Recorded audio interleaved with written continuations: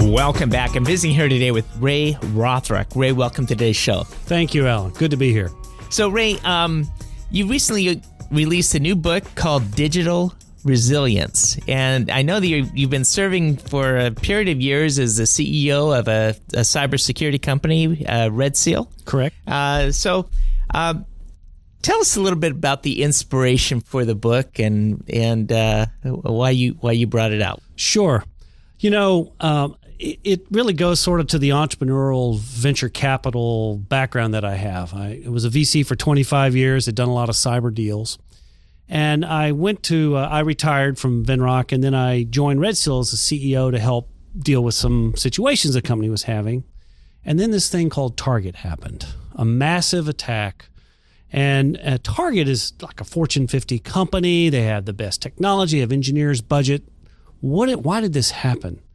And then we had a few more. We had Sony, we had JP Morgan, Home Depot, Office of Personnel Management, the U.S. government. Anyway, these things started happening, and all good VCs have good pattern recognition. And I saw a pattern. That is, people with budget, technology, and people were getting hacked and getting hacked badly. So it made me pause and ask the question, what's going on? And the conclusion was that the hackers were in. They're inside our networks. I don't care how good your network is. I guarantee you it's inside. So if it's inside, how do you deal with that? A better firewall won't deal with that. Better intrusion detection won't deal with that. Better AV won't deal with that. You need to have the capability to respond to that hack, to that malware that's in your network. And if you think about, and then here's the connection to resilience, the concept of resilience means the ability to respond, to stop an impairment of an operation. If you look in the dictionary, that's basically what it is. So Red Seal's technology, I saw an opportunity to move that platform towards a resilience capability. That is giving people that operate Red Seal on their network the ability to respond to the attack because it is coming, because the malware is already there. When you put the book together, and clearly the industry has seen, people who use the computers are aware of, be careful what you click on. But when you wrote this book, how did you go about defining who your readers would be and your audience? Sure. You know, I've been on a lot of boards, about 70 private boards, 8 public boards over my career. And one of the things that I found missing, or not missing, but sort of the cyber had always been relegated to sort of the technical end of business. Maybe there was a CIO or a CISO, Chief Information Security Officer at a company. That person didn't have a seat at the table in the boardroom. And honestly, cyber was dealt with quite effectively with firewalls and all that sort of stuff. But in this current era, and I call it sort of the third era of cyber, it's now in, and the boards who are allocating resources, allocating engineers, coming up with policies to deal with this, don't have a vocabulary to talk about it. So this book is intended for management and boards that don't have technical backgrounds. There's one chapter in there that sort of talks about how all this stuff's put together in as laymanly words that I could come up with, but mostly it's about how to think about how interconnected we are. You as a manager, what is your responsibility? What does it mean to be? What does it mean for you and I to have an electronic connection? And how do I manage that? And then coming up with this concept of a score. One of the things that cyber did not have, my whole career as a VC, nobody ever gave me a number that says, oh, your cyber is an A or a B or a 95 or a 12 or whatever it is. So we created a score. And now there are 24 companies with scores because in the boardroom, the language the boards know is numbers.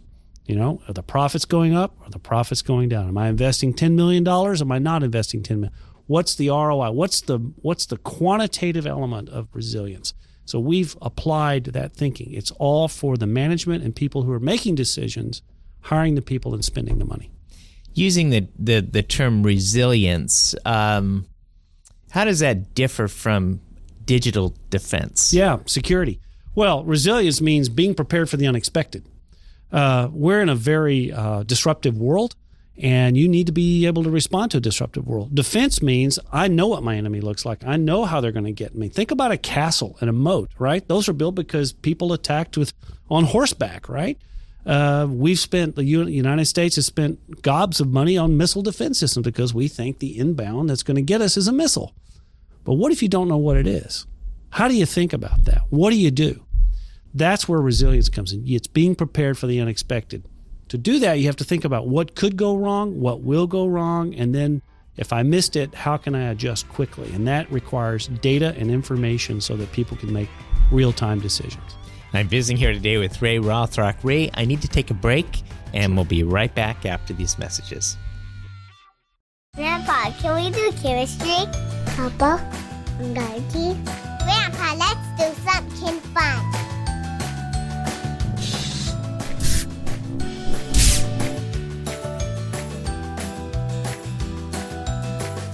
We'll help you stay organized so you can focus on what really matters in life. Give us a call today and see how we can help you start saving taxes.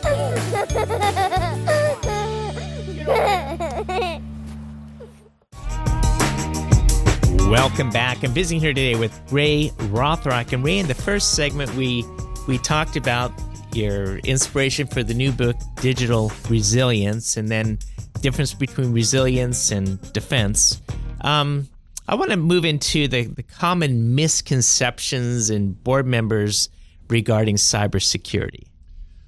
That's a very interesting topic because board members, they only know what they're told, okay, for starters, and they're not told much about cybersecurity because it was never an issue. But now it's an issue, right? When the intellectual assets of the company can leave the premise and not know about it, it is now a boardroom issue. And so a lot of misconceptions that they have is that, well, we'll just spend another $2 million, another 10 or another $100 million and hire another bunch of engineers, and we'll just make the fortress 50 feet taller or something. Janet Napolitano made the comment, says, if you build a 50-foot wall, someone will come up with a 51-foot ladder. That's the way boards think. They'll just make it the moat deeper and wider and the wall taller. And that's just flat wrong. Because digital is different, right? It's hidden. It gets in through all kinds of ways, and that is what it is. So the misconception is that we can just spend our way to solve this problem. I contend you need to think your way through it, because when you spend $1 on cyber defense or cybersecurity or cyber resilience in your company, you're not spending it on R&D for your products or for your customers. And I think in time, I call it a tax. There's a cyber tax going on in our economy.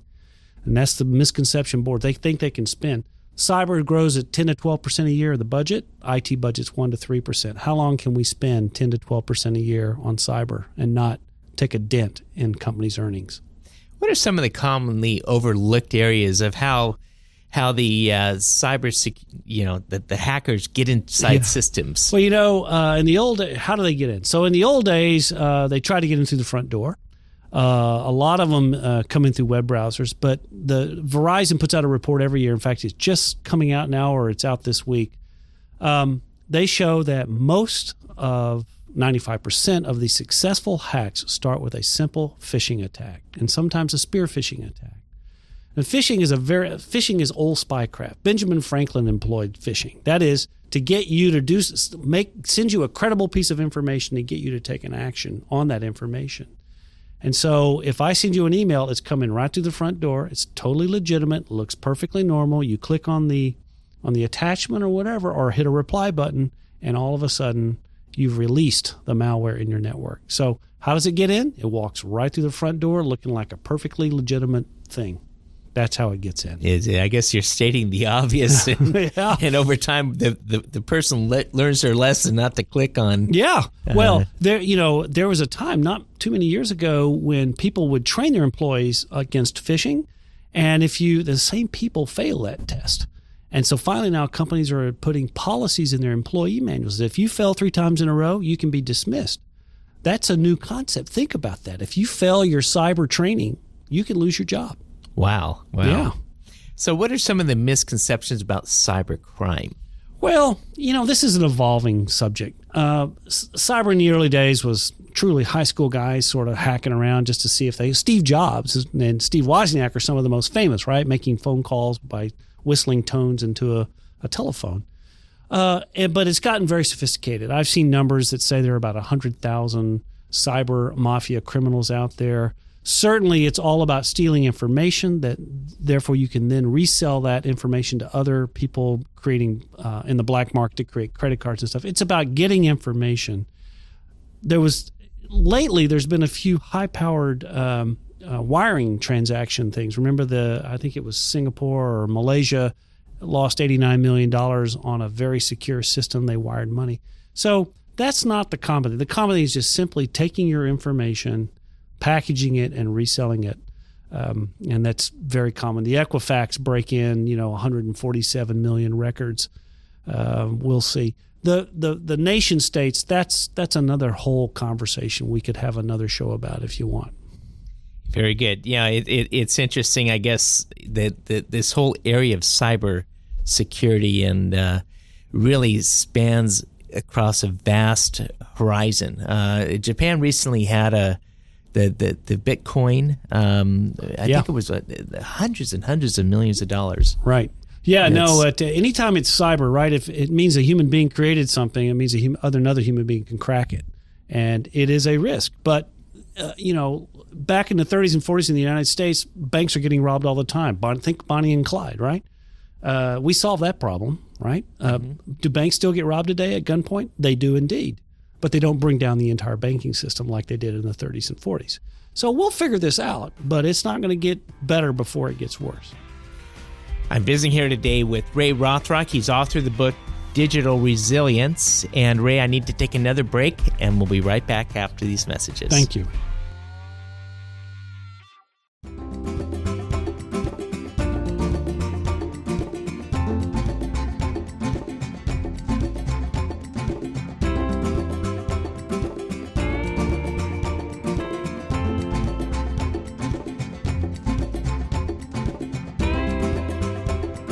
Since you can't take your wealth with you, spend time with your family.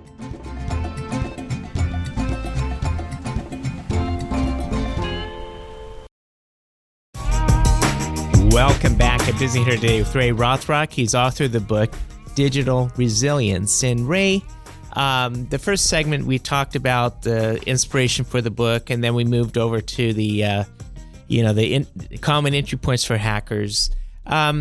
This segment, I want to focus in on the principles of resilience found in both natural and physical systems.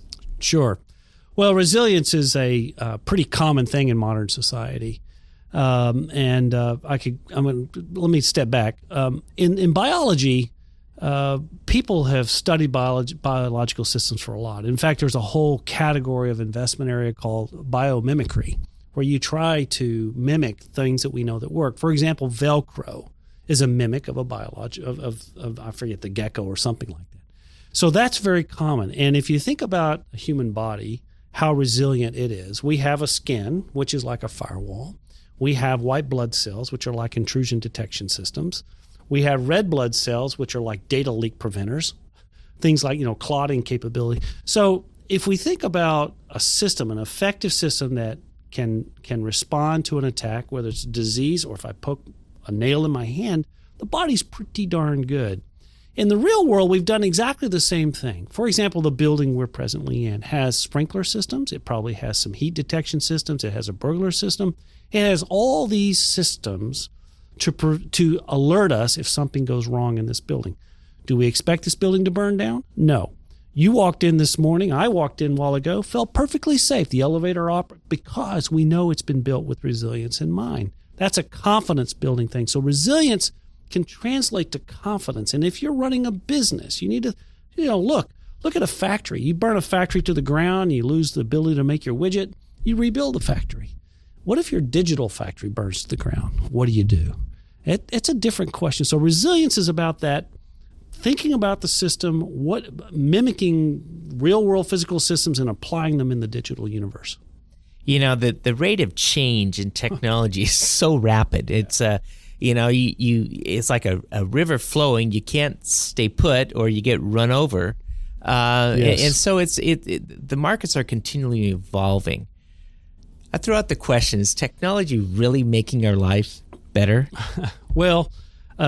Yes, I think it is by a lot. And there's a ton of data on this. That's a common question, by the way. And of course, while it's making it better, it's also threatening others, right? I mean, you think about factories, you think about 100 years ago a factory, what it looked like and who worked there and the conditions. Look, people are living longer.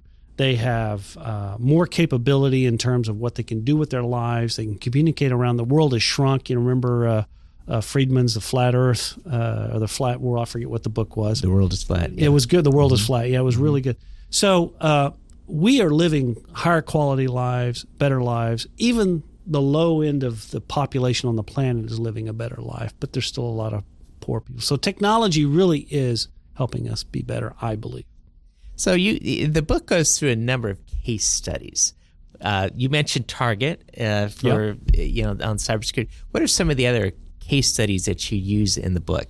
Well, the really classy one, the most recent one is John Podesta fell for the classic phishing story, and what did that lead to? So phishing, I mean, that's such a high profile story. It just is embarrassing for him, is embarrassing for the Democrat DNC, and it just points out how bad it is. There's oh my gosh, I'm trying to think of some. Tell me one to focus on. How about public Wi-Fi and the risk with that?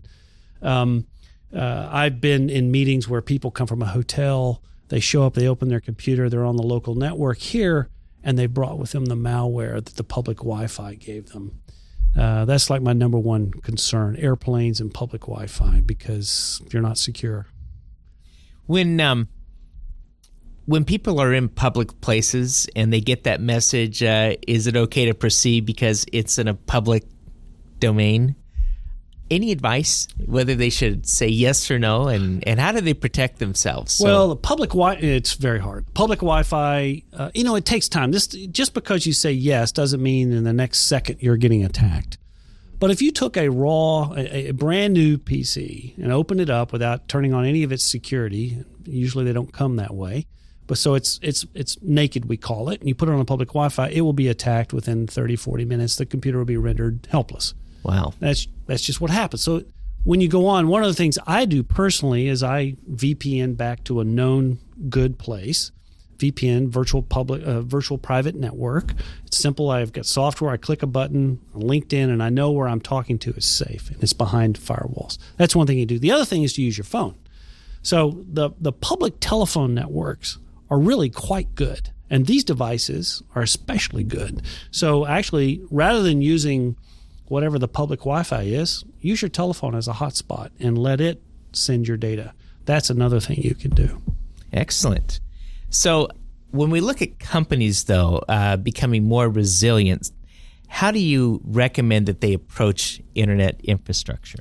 Infrastructure is a broad word, but it starts with knowing what you have. Networks have been built for 30 years by many people for many different reasons, and documentation is poor at best. Certainly it's dated.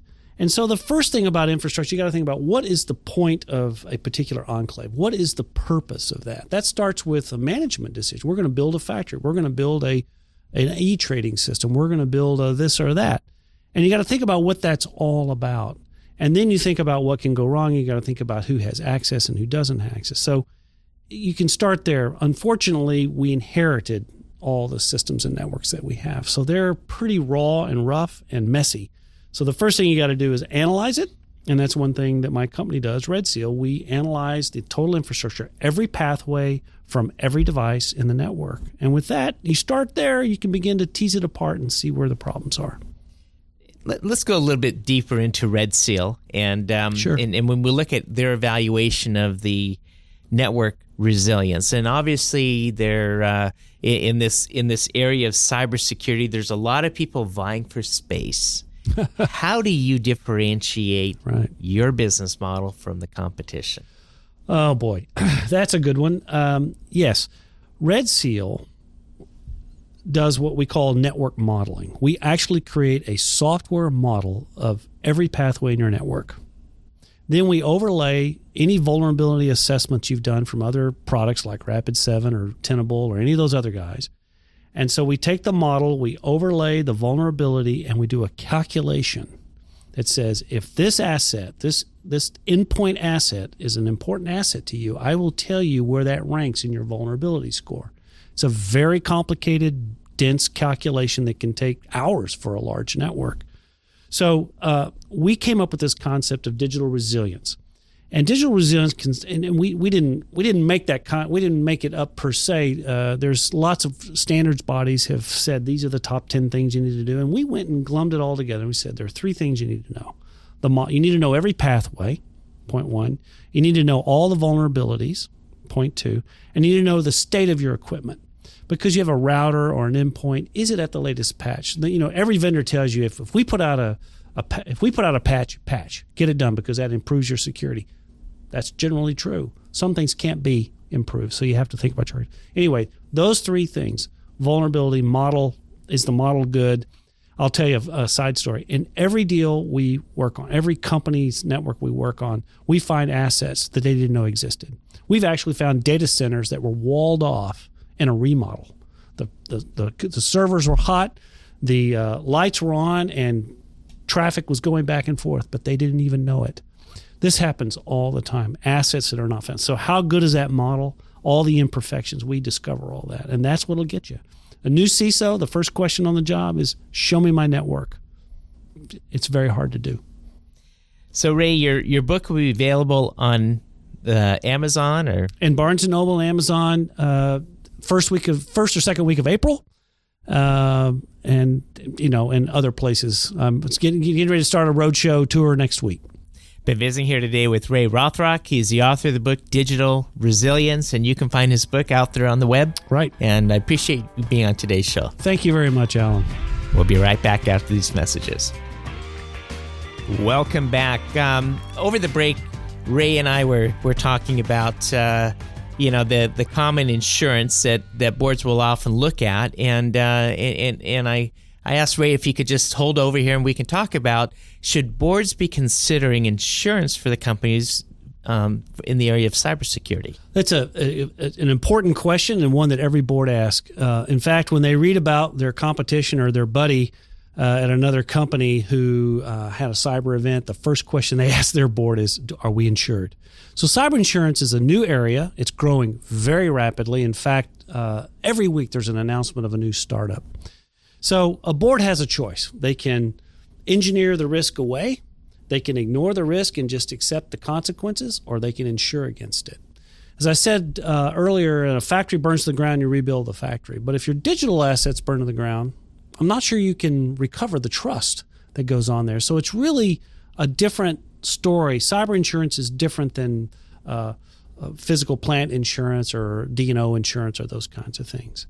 So in your cyber world, there's the inside of your network, which the infrastructure that you own and control, and there's the outside.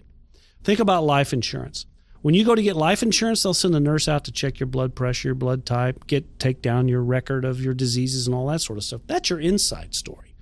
They'll also look at what neighborhood you live in, what's your zip code, what kind of car do you drive, what do your neighbors look like. We used to, at Venrock, we used to always drive by the CEO's house to see what kind of neighborhood they lived in. It sort of said something about them. So there's an outside-in story. There are scores of companies giving you an outside-in look at cyber. Who's attacking your firewall? Where's that IP coming from? Is it coming from an adversary? Is it coming from a competitor? Is it espionage? What is it? That's a very big deal. WannaCry. Are you getting a WannaCry attack? Well, that's interesting. But, I know that the flu's out there. I know the cold's out there. So what do I do about myself? Well, I drink more orange juice, take vitamins, whatever. Well, I can do the same thing cyber-wise. So there's an inside-out story and there's an outside-in story. I think the one that matters most is the inside-out story. Am I healthy? Is my blood pressure good? Am I taking the right vitamins? That's the analysis and the analytics that are necessary to do cyber insurance right. And there's some great stories in American history. The Hartford steam boiler is a good one, where they insured steam boilers. You ever heard of the term boilerplate? That came from Hartford steam boiler. They said, we'll insure your steam boiler in that ferry boat in 1850 or 1860. However, you got to let us engineer it and let us maintain it and let us manage it. I think that's a future opportunity for cyber. Let someone else verify. Let someone else manage. You're the company. You worry about what you do best and let the cyber guys do what they do best. That's interesting. And then you get the outside perspective before a person puts their money Exactly. into the Right. yeah, Would you ever insurance. buy a house without an inspection on the house? Of course you wouldn't. You should likewise. Cyber is it's a whole category of assets. You should have it inspected and checked before you buy something. Thank you. Thank you. We're visiting here today with Ray Rothrock, the author of the book Digital Resilience. You can find it on Amazon or any on the Barnes web. and Noble, Barnes and Noble, Amazon, right. And we appreciate you being with us today on American Dreams. Join us right here on this station next week. Have a good week.